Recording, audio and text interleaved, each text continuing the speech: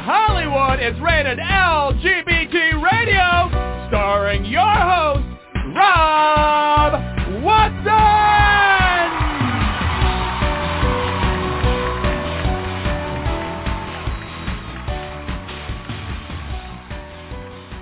Welcome, welcome, welcome, welcome. You are listening to Rated LGBT Radio, and I'm your host, Rob Watson, and today we have an amazing show lined up for you. Our guest still is not on deck yet, so hopefully we won't have a glitch there, but we are anticipating him any moment. His name is Brandon Kyle Goodman.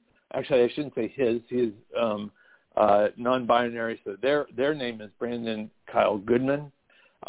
Actor, writer, social justice advocate, and they are starring in a stage production called the Latrell Show with the IAMA Theater Company. I watched the show last night. Oh my God, completely mind-blowing. And I will get into that a little bit later. But Brandon is very well known. Brandon's work can be seen on Netflix, among other places, where he is a writer and voice for the show Big Mouth. It is an animated series, and he had a starring role in the film Feel the Beat. And like I said, they are the star of the Latrell Show. They wrote and star in that one-person show, and it is absolutely amazing.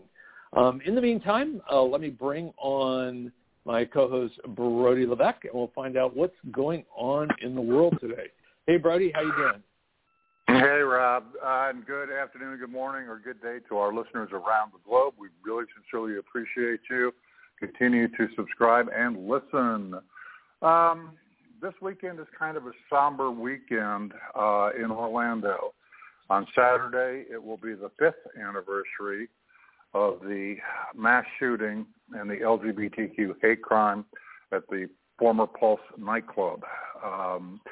Yesterday, Florida's two United States Senators, Marco Rubio and Rick Scott, along with California Senator Alex Padilla, were able to get through Senate Resolution 265, which, in addition to recognizing the 5th anniversary of the massacre and also honoring 49 victims of the shooting inside the building, has now designated the nightclub as a national memorial.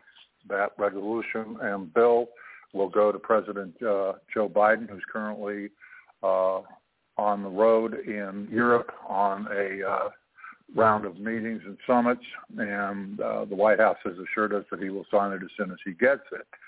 I want to read something from our friend Brandon Wolf, who's the development officer and media relations manager for Equality Florida, and more importantly, Brandon is a survivor of Pulse. And this is from Brandon. The tragedy of Pulse rocked our community and served as a reminder of the work we have to do to uproot hate and bigotry. We're proud of the bipartisan coalition of Florida congressional leaders for leading the efforts to recognize this hallowed ground as a national memorial site. Brandon was inside the club at the time of the shooting. He lost his two best friends, Juan Ramon Guerrero and Christopher Andrew, known as Drew Linneman, who were among the ones that were killed that night. Since Pulse, Brandon has been a force for advocacy in gun control and, of course, LGBTQ equality rights. He's a national recognized leader in gun control rights, including by President Biden, who he's met with several times. This is a important measure in terms of moving the conversation forward, particularly in Florida. I will, however, note that, unfortunately and sadly, last week, Florida's governor, Ron DeSantis, vetoed funding for programs from the state budget, which included money that was earmarked for mental health programming and also other support for the survivors of the Pulse massacre, along with money to house homeless LGBTQ youth, and, of course, for Orlando's LGBTQ Center Community Center, which is one of the largest in the state of Florida. So that's been kind of a tragic, footnote, if you will, right. To that. So at this point, that's kind of where we're at with that. Across the community right now, just a couple other things I wanted to mention. We are, of course, still in Pride. This is Pride Month. And Pride events are still very much happening across the United States. I highly suggest that you check with your local queer media outlets and mainstream outlets and local organizations to see what's going on. Some prides are still operating under COVID restrictions. And obviously, even though we're starting to see the country open up, everyone is being urged to please be careful and just take precautions because the pandemic isn't quite over with yet. And so we're just kind of urging people to do that. But Pride is happening. This is a good thing. We have Pride events going on all over here in Los Angeles. We've already had one major Pride event. We had a concert over the weekend past at the Los Angeles Coliseum that was headlined by Adam Lambert, frontman for Queen, and that concert went exceptionally well. There's a number of other events that will be going on in communities across the United States. So we kind of urge you to pick up your local queer media, take a look, go on websites, and enjoy Pride. Okay, so we have our guests on deck, and so I'm going to transition us back over to the main part of our show. Thank you, Brody, for that report. Appreciate that. So last night I had the opportunity to watch the Latrell Show, which is the stage production by the IAMA Theater Company. It stars the writer of the show, Brandon Kyle Goodman, and oh my God, what an experience. That was probably, and I come from theater, so I'm not saying this lightly, but probably one of the best written pieces of theater I've ever seen, and certainly one of the most effective. So we will give you information on how you can take part in it and view it coming up in the show. But in the meantime, I would like to welcome onto the show the star writer heart of the Latrell Show, Brandon Kyle Goodman. Welcome to the show. Hi, how are you? I'm great. Last night I was sitting in a room in a chair after watching you on stage and in tears. And I think we just lost him. Okay. Well, got a little technical. Well, hopefully he'll call right back. There he is. Hold on. I'm Brandon, so sorry. I got disconnected. Yeah, I'm here. I was like, what happened? We were having such a good time. I know. I thought I was giving you this great compliment. I was like, ooh, I guess that didn't go over well. No, I didn't hear any of it. Will you give it to me again? I love a compliment. I will give it to you again because, oh, my God. Okay, so I saw your show last night. It is a thrill to talk to you. I was absolutely in tears and devastated after the show. I sat quietly kind of crying for a few minutes. And now I'm battling. I was very eloquent before when you Thank you so much. Thank you for watching, and that means so much. Oh my God! It's like everybody should watch it. The information around the show. Because my first question for you would have been, who is the show meant for? But I'm going to answer it for you. That it is a show for Black queer audiences to see themselves, and for those who are white and non-Black to be put through the experience. And you succeeded. You succeeded big time. Thank you. Tell us about the creation of it. How, I know why, but how did you sit down and do it? Well, I've been working on trying to create the show for maybe about 3 or 4 years. I knew I wanted to. My mother's a solo performer, and so I grew up watching her do solo shows, and so I started doing that when I got old enough. And so the first show that I wrote was about love and relationships and being gay and kind of like learning how to fumble through that. And this show, I really wanted it to be about being Black and queer and what that experience is in America. And obviously that's a heavier topic than like talking about sex and love. And so I wanted to figure out, well, how can I put an audience through that experience, but also make sure they receive it? And I am a firm believer that comedy is the biggest way to open somebody's heart. And because I believe when you do comedy and you make somebody laugh, they trust you, and then you can tell them something really heavy and serious and they can receive it. And so that was the whole goal, was like, how do I find a way to talk about this thing that is really intense, but through a lens of comedy first? And I've been playing Latrell for about 8 or 9 years now, and doing these like random pop-up shows and cabarets and whatever. And then it hit me that he would actually be the perfect character, because I think I created Latrell out of my own coping mechanism, which is what you see in the show. You realize that Latrell, plays that similar role. And so it kind of was just art imitating life. It was like, can I take this character that I've been playing and use it to talk about mental health and Black queerness, and talk about, representation of Black queer people and what it takes to kind of live the experience day by day. And so then it just went from there. Well, it's the production itself, and I'm trying not to give too many details because I think there are aha moments through the show that I don't want to rob anybody of. I don't want them to watch for it. I want them to experience it for themselves. But to me, there were 3 personas in the show. Which part of that is you, and which part is dramatic license? I mean, I think I live in all of them, and they all live in me to a certain extent. I mean, there's another character inside the world, for anyone who hasn't seen it, is Jeremiah. Jeremiah is probably the closest to me. And a lot of Jeremiah's experiences I took from my life. So a lot of things that he talks about is actually true for myself.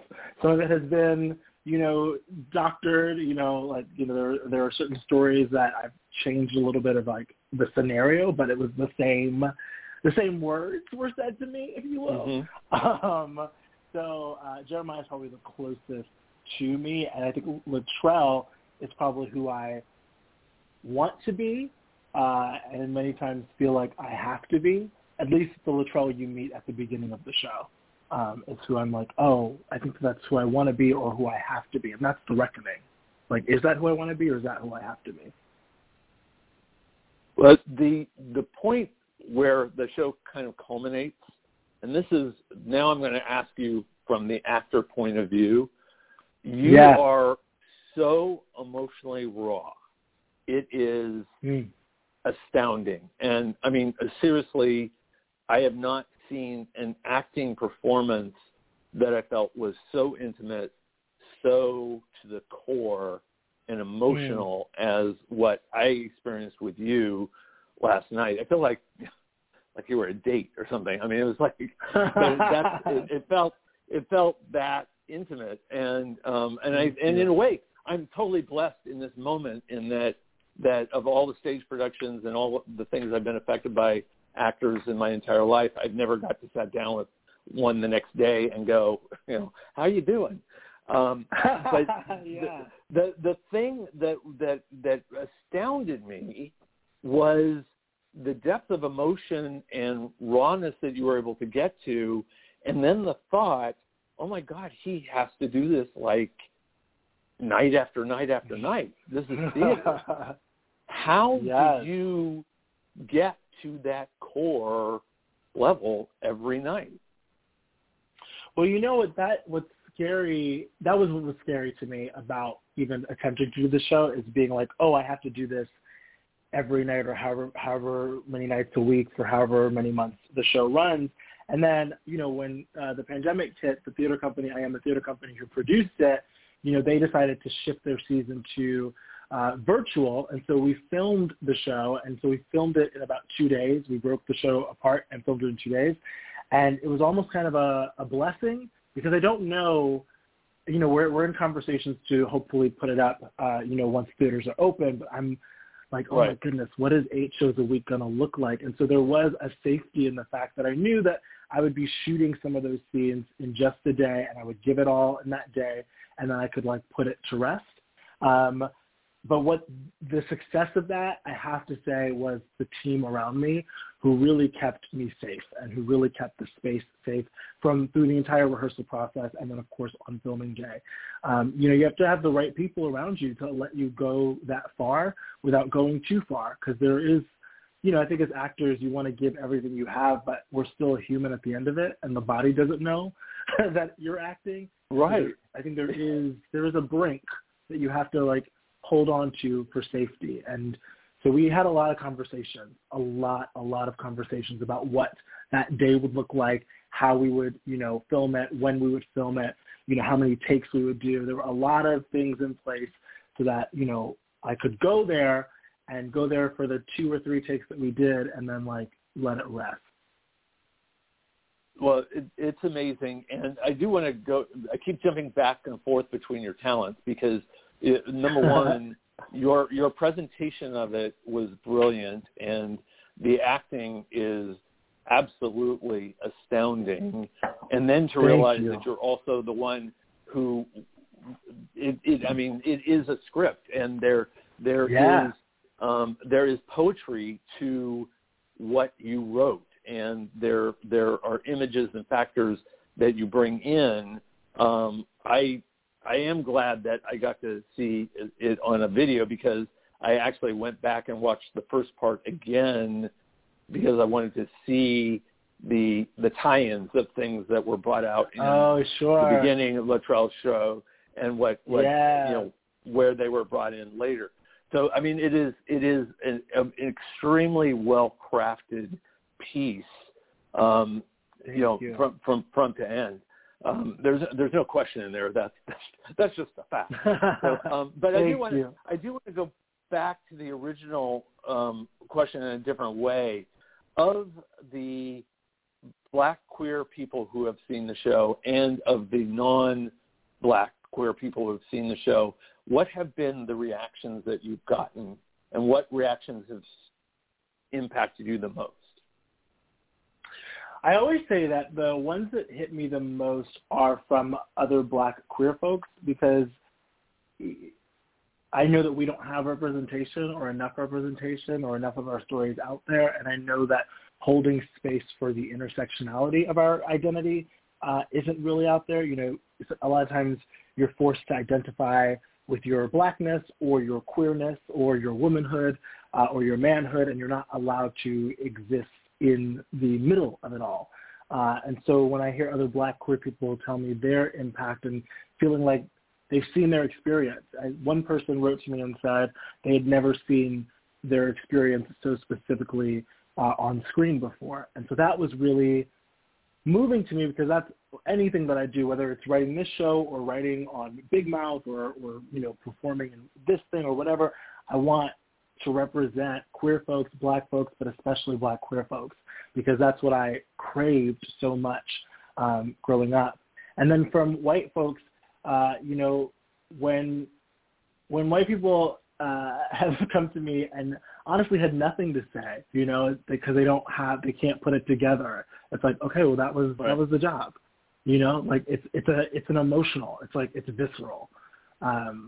And so I can feel that. I've had a couple conversations with friends and it was just kind of not a lot of talking. It was just holding space with each other. And it's I get that. And that's what I wanted you to feel. So those have been impactful. Yeah. It's, have you gotten, let's say the cricket response, in other words, that where it hasn't landed, that people don't get it? Oh, if that has happened, I don't know about it, or no one has said it to me. Well, I'm not sure that it would. Honestly, I'm not sure that it would. I have trouble thinking anybody could watch that piece of theater and not feel. I mean, I would definitely take a pulse afterwards if that was the case on them. Yeah, because there's a lot happening in the show. It'd be, I mean, feel something. So something you gotta feel, even if it's upset, which is a reaction. But if somebody said they didn't feel anything, I would be like, wow, okay. I guess you can't get everybody. So, where do you see yourself as in terms of the artistic side of this? Do you see yourself as an actor who writes or a writer who acts? That's always such a hard question. Because I always say, people usually I'm asked, do you like acting more or writing more? And I always say I love when I'm the happiest when I get to act in the things that I've written. And so I guess I'm an actor who writes and a writer who acts, because I started acting first and then writing came. So that's why I'm I'm an actor who writes. But as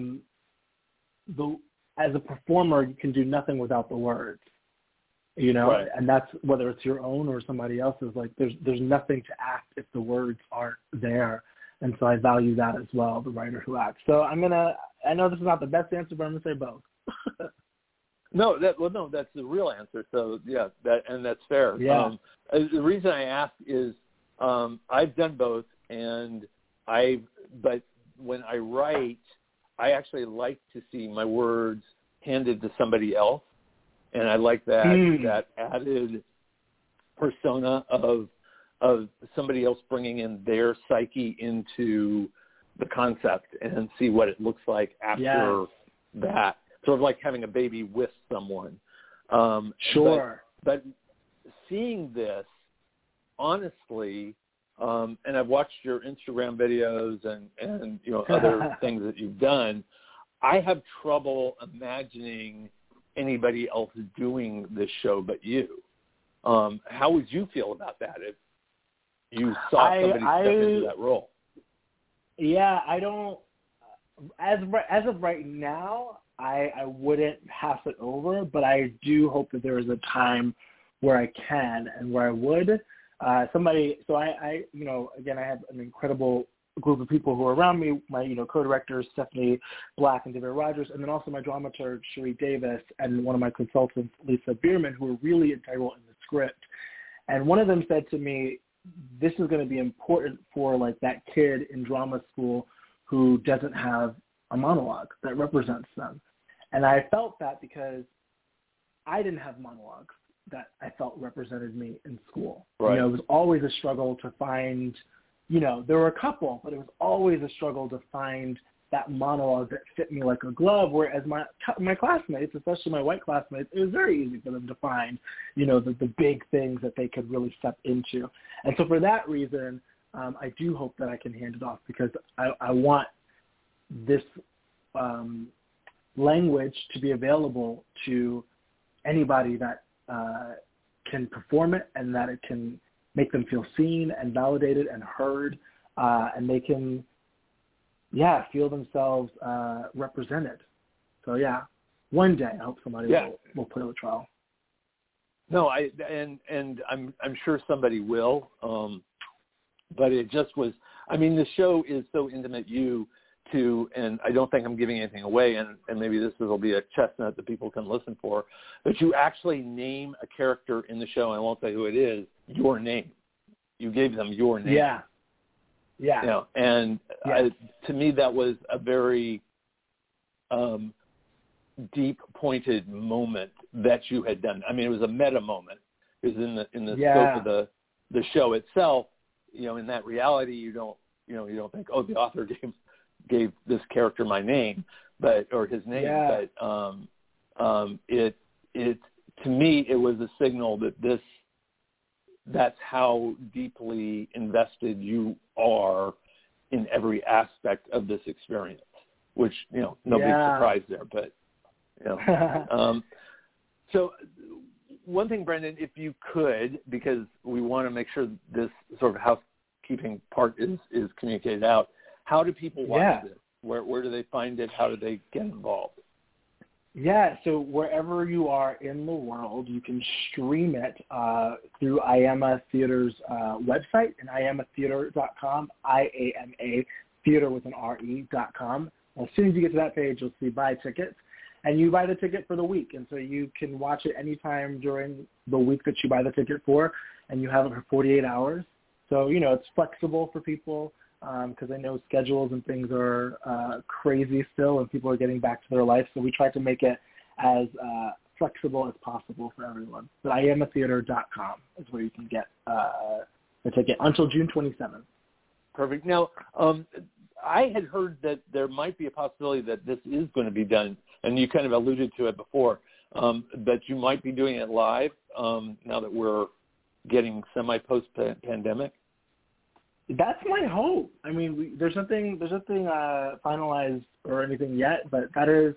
At first, I thought I wouldn't because it's when you see the show, it's a lot, and so I thought I wouldn't be able to. But now that I've had some distance from it, and one of my friends said this to me, the more you do it, the more you'll be able to learn how to separate it. So that I can really let the performance be the performance and let me be me. And so the more space I have from, we shot this in April, the more I'm like, I think I want to feel it with an audience. Because I've also never done it with an audience. That's the crazy thing. Right. I've never experienced doing the show from beginning to end with an audience.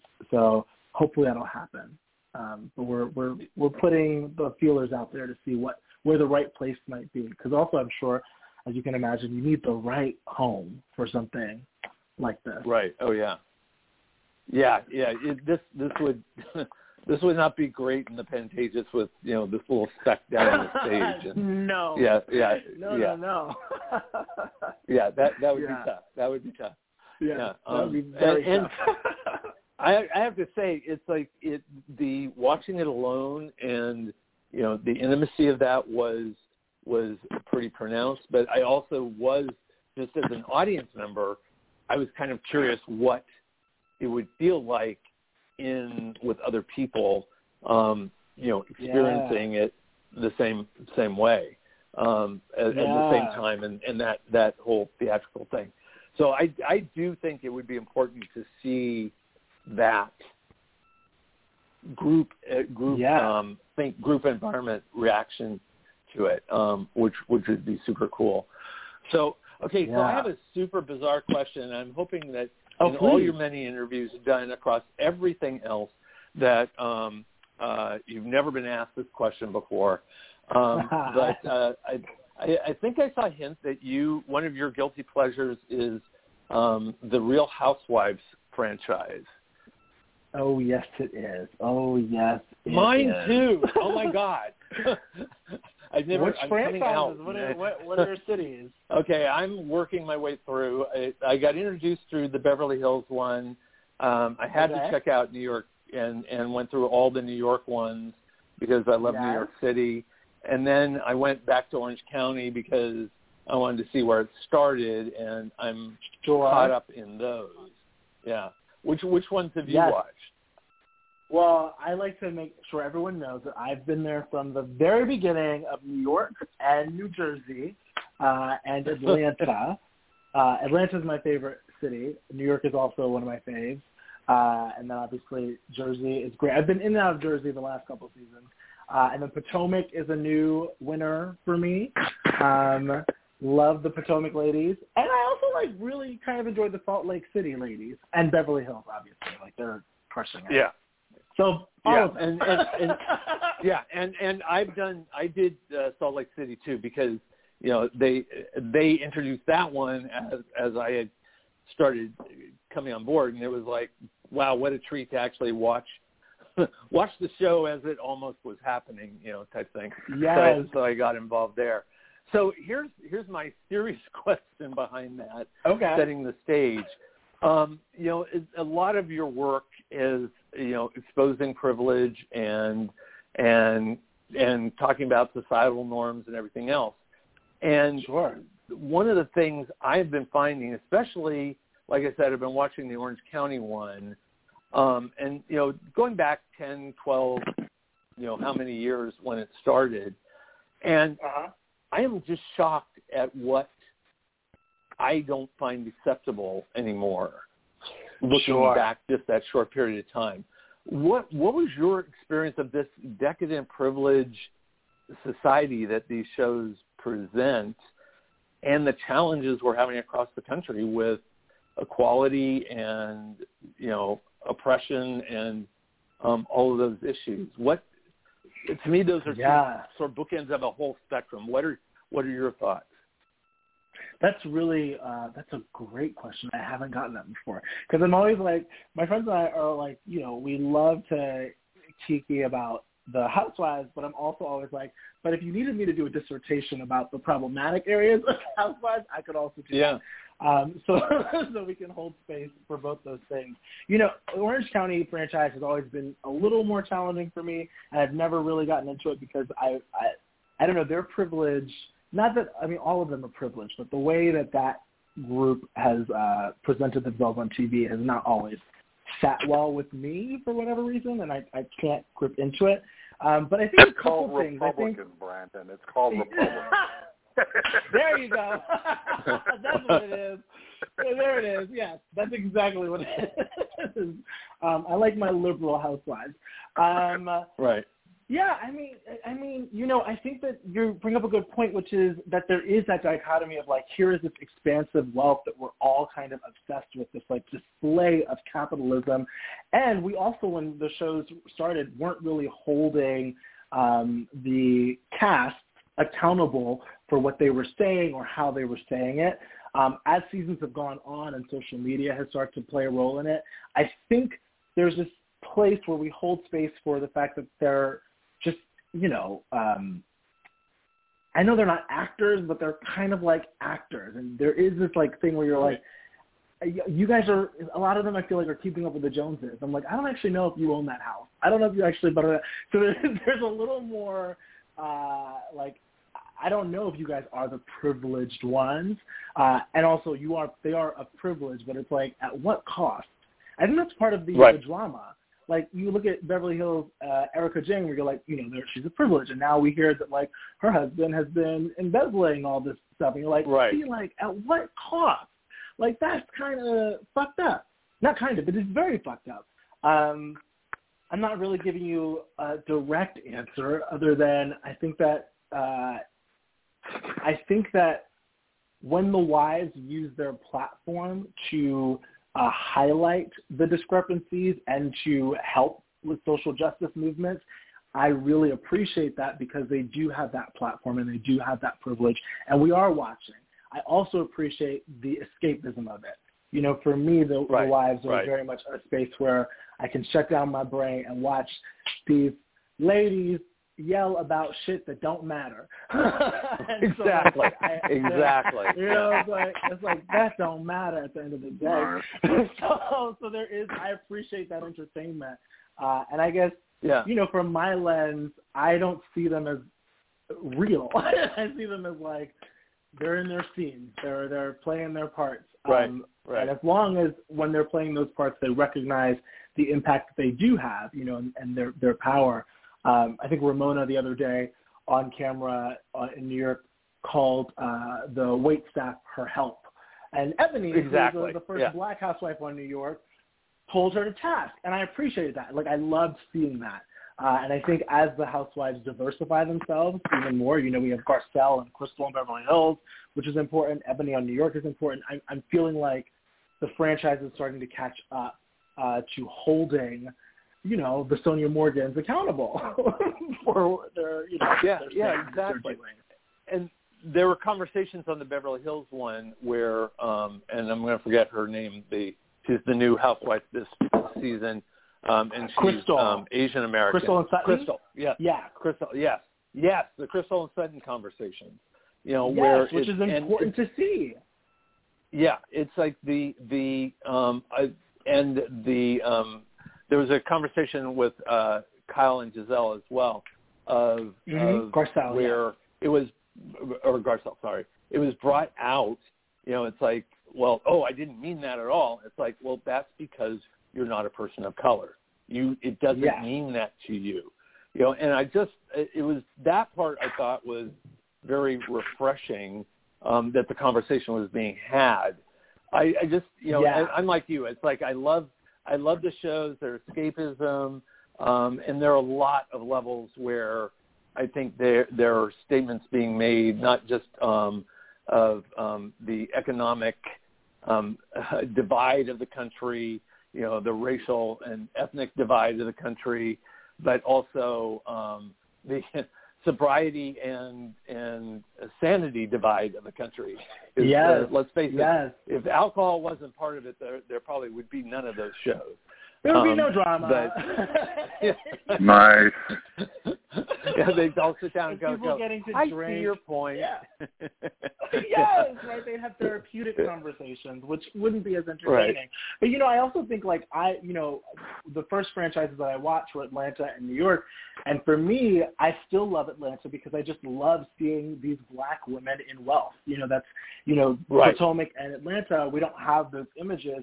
And so I love seeing these black women in wealth and living their lives. And, and they also get to be messy and full people like the other franchises, although they do get a bit more scrutiny around it. And then, with New York, Bethany, did you watch season 1 of New York? I did, yeah. Okay, yeah, so I'm Bethany was New not York a billionaire. Hills, yeah. Right. So Bethany was not a billionaire. She was like, she was us. So those shows I started to connect to them and I was actually hesitant about Beverly Hills and Orange County because of that much privilege and because they were fully white cast. And so when they added Garcelle and they've added Crystal and all these other people, it's been exciting to see more nuanced conversations happen and to see the privilege being taken to task, and being held accountable, especially as the country and the world moves in having that reckoning as well.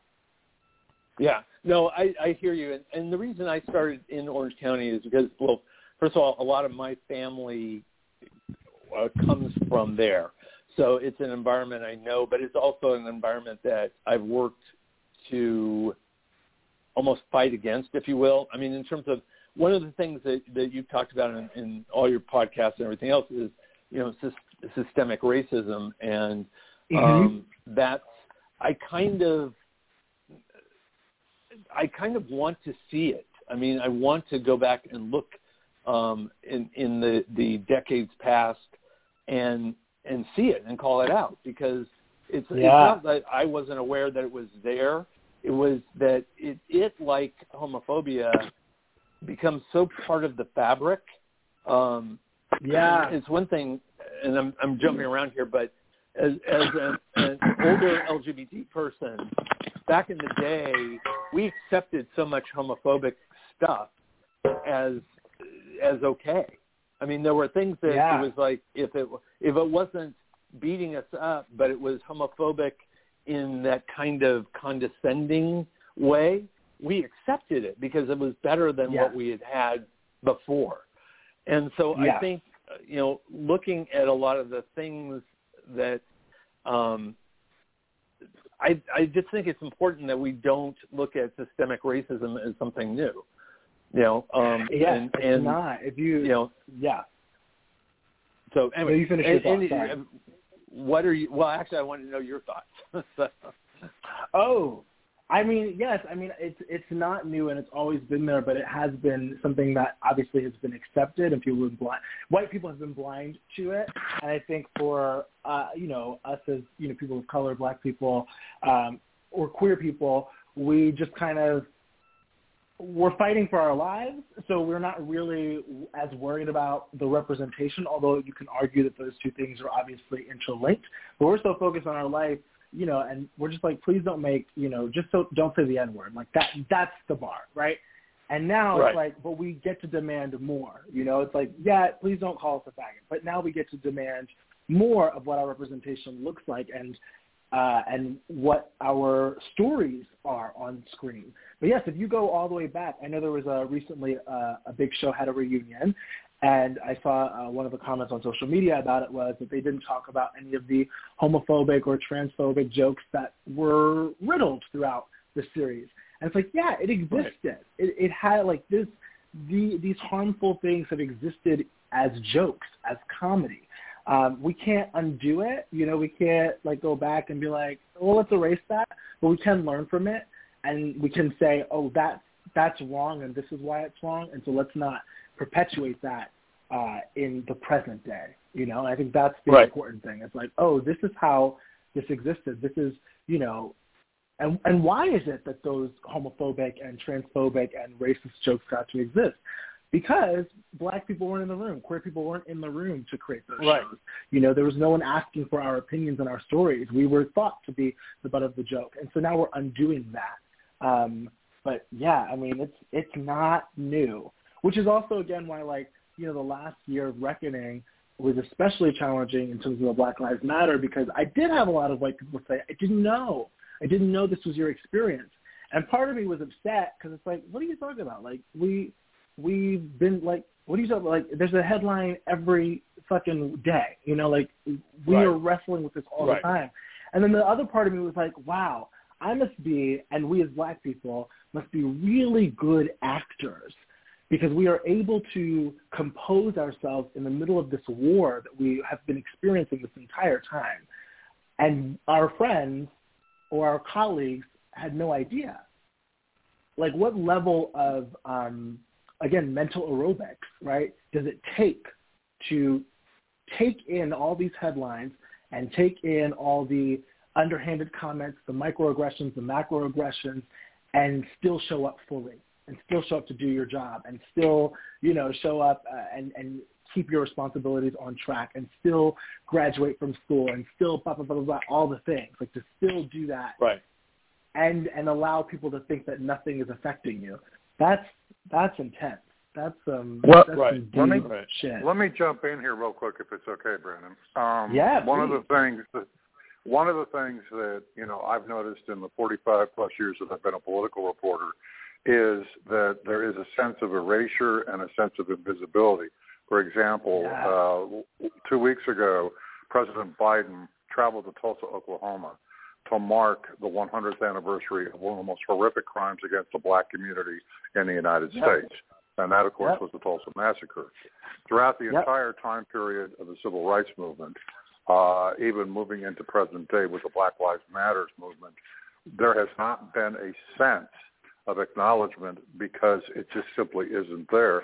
You kind of, in your own way, just use the word without using it, and that's the sense of, stoicism. And it's because in many ways, I can take it back to, you remember that really famous Billie Holiday song, Strange Fruit? Mm-hmm. Yep. And so what's happening is there is chiefly what I would consider a disconnect, if you will, in the experiences between Black Americans, white Americans, and Asian Americans that has become more pronounced in many ways.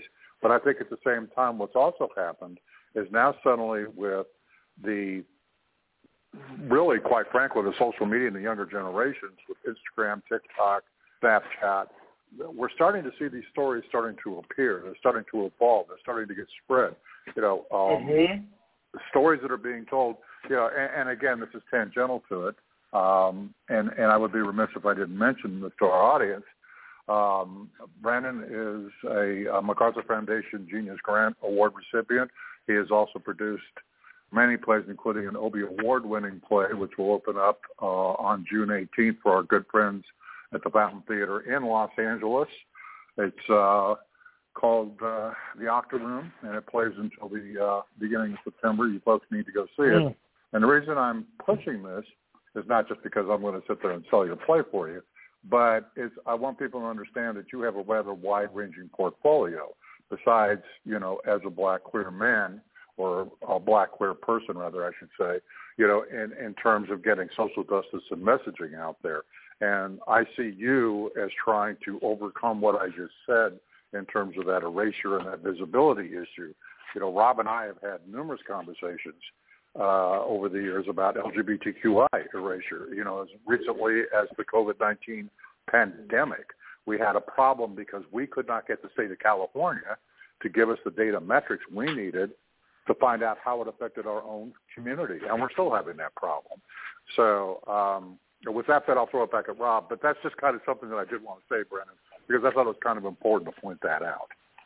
Yes, I will also just say, that I think that Brandon you're talking about is Brandon Jinks. Is that his last name? Yeah, Brandon Jinks. Yes, and I'm Brandon Kyle Goodman. You're Brandon Kyle, right? No, I always get you guys confused. I was like, I do not have an OB. Oh my God! I wish. Yeah, I do get confused, sadly, because I get buried under information. It's just that you guys' voices are so powerful and so needed in the community, and what you do and what he does. That I just want to jump in and say they need to be listened to. Listen to them. Yeah. Listen to what they're saying. Listen to their story. Yes. I'm a fan of his. No, but that's very true. I mean, yeah. So old man disease. Okay. Thank you, Brody. No, I love what you brought up about Friends. So, and that is one of the things about looking back is a lot of these shows, because Friends was one at the time when it came out, came across as one of the most pro-gay shows on TV. And even like Will and Grace, how Will and Grace survived was they were gay, but they told the most homophobic jokes you could find. And, it's sort of like that, that is how we kind of shimmied in, was by, carrying the negativity and pushing the dime forward every time with that. I mean, it's sort of a bizarre situation. But I want to go back to your show, though. The one thing that I took from it, or probably the main thing I took from it, because there was nothing new information-wise, but the thing that I walked away from about your experience was this is his every single fucking day. Every day he has to face this shit. And that is what made me cry. Yeah. And to that a little bit. Yeah, I mean, that's what I wanted to that's why the show has been challenging, because even like seeing it on paper, that is what I go through, and that's what my friends go through, and my family goes through, is really devastating. And that's what I wanted. That's why I wanted to put the show out, because I wanted people to feel it. I wanted white people and non-black people to really feel what that experience is, because it's wild, honestly, and kind of it's not funny, but that's what we do, right? We take this trauma and we make it funny because it's the only way to cope.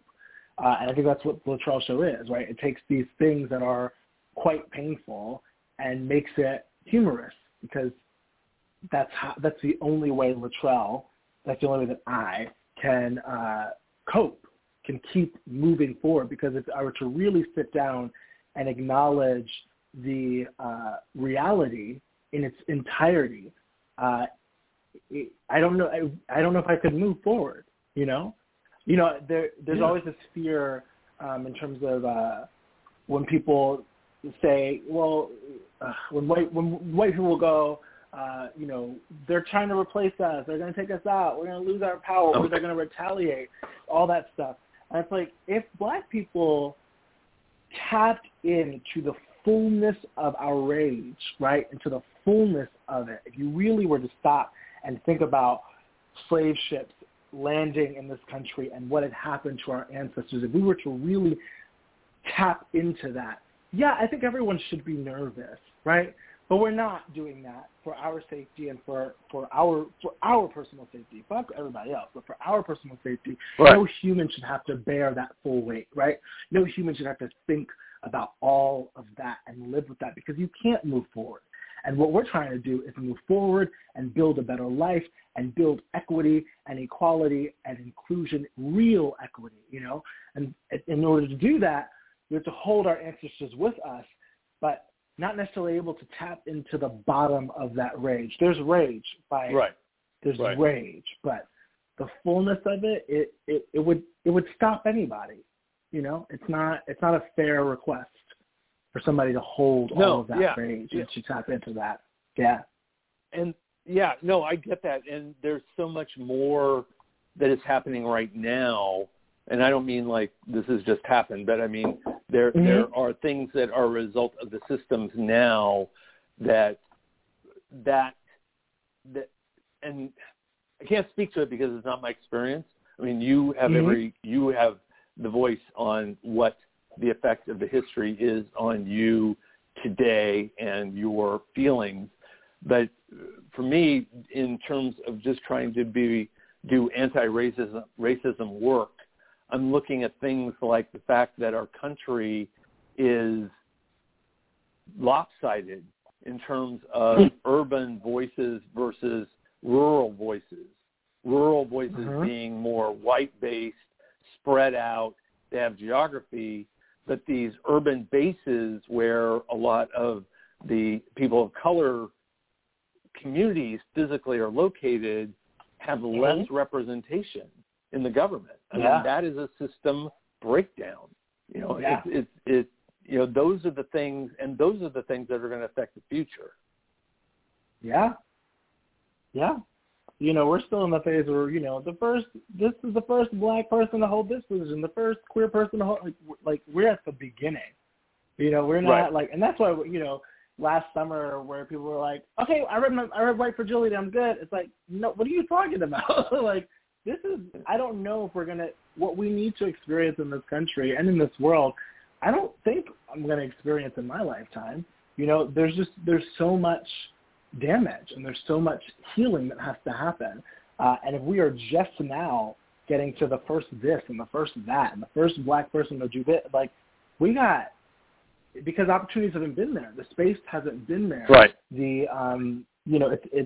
We've been outside of the room. I mean, even just like to take it to a microcosm of Hollywood, I'm often the only black person in a room or one of two black writers in a room, let alone maybe usually the only black queer writer in a space or the black queer actor on a set.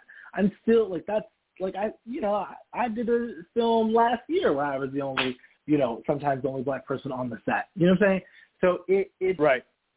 We have a long way to go before there's real inclusion, and so the work has to continue. People still have to be exposing themselves to different books and different shows and be getting curious about other people's experiences. And also, if you have power, it's okay to move aside. It's okay to step down and say, you know what, like, I don't need this. This needs to go to, somebody of color. This needs to go to a queer person. This needs to go to a woman.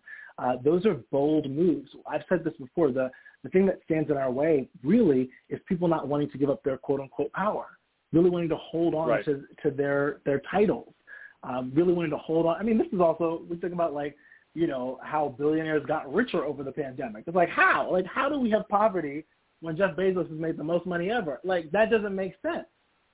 How do you fix that? Oh, you'd have to be willing to let go of some of your power, some of your coins, some of your money. But people don't want to do that. But that's all right, because those of us on the ground fighting will continue to fight and continue to push this needle forward. And let's hope that the paradigm shifts, because a lot of times paradigms do go quickly. They haven't in this case, but if we fight for it, we can hopefully make that happen. Because just in the last few years, I mean, Trump did a good and a bad thing. One thing is he gave white supremacy a voice and a permission to be vocal. He didn't create it; it was there, but he let it always out. There. But the good thing he did was he also unleashed the reaction to that, and that has been unprecedented in the last few years as well. And that's where, if we fuel that fire and fight harder, we can make that the thing that lasts. That's my hope. And that's my hope, is that people don't forget what those last 4 years were like and what it unleashed on our country, and that we hold that in the front of our mind, that we remember that when you start to get, I admitted this in this last election, that I voted for Obama and I was good, and I didn't think about anything political after that. That was my relationship to politics. That was my relationship to politics. And some people, and this is for everyone listening, some people have political brains. And so it's no one's asking you to know every single bullet on a proposed act. But know what's going on in your city, know what's going on in the country, follow the accounts that maybe spoon feed it a little more, but know what's happening so that you can have a voice in what's going on in the world, so we can really push change, because the passiveness is also what gets us here. There are a lot of quote-unquote good people, but if you're passive and you're not curious about, what's happening to my black neighbor over there? What's happening to my trans neighbor over there? What's happening to my,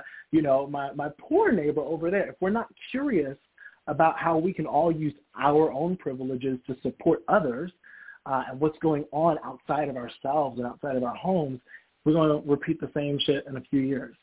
That doesn't need to happen. We just got to hold on to each other and hold on to that love and that curiosity. Brandon, I want you to say a few words about your own podcast, by the way, because I want to give them a shout out. How are those going? They're great. So I have a couple. One is Black Folks, which you can listen to season 1 anywhere you get your podcast, and Folks is spelled FOLX. And that's where I have these one-on-one conversations with different Black people, and I ask them a question like, some of it is who would be your ideal celebrity mother, whether it's Whoopi Goldberg or Jennifer Lewis, and sometimes it's, when's the first time you were followed in a store, and it leads us into these really beautiful conversations that I wanted to have without whiteness being involved. So without having, because when me and my Black friends are together, it's a very different experience, and we get to be our full selves.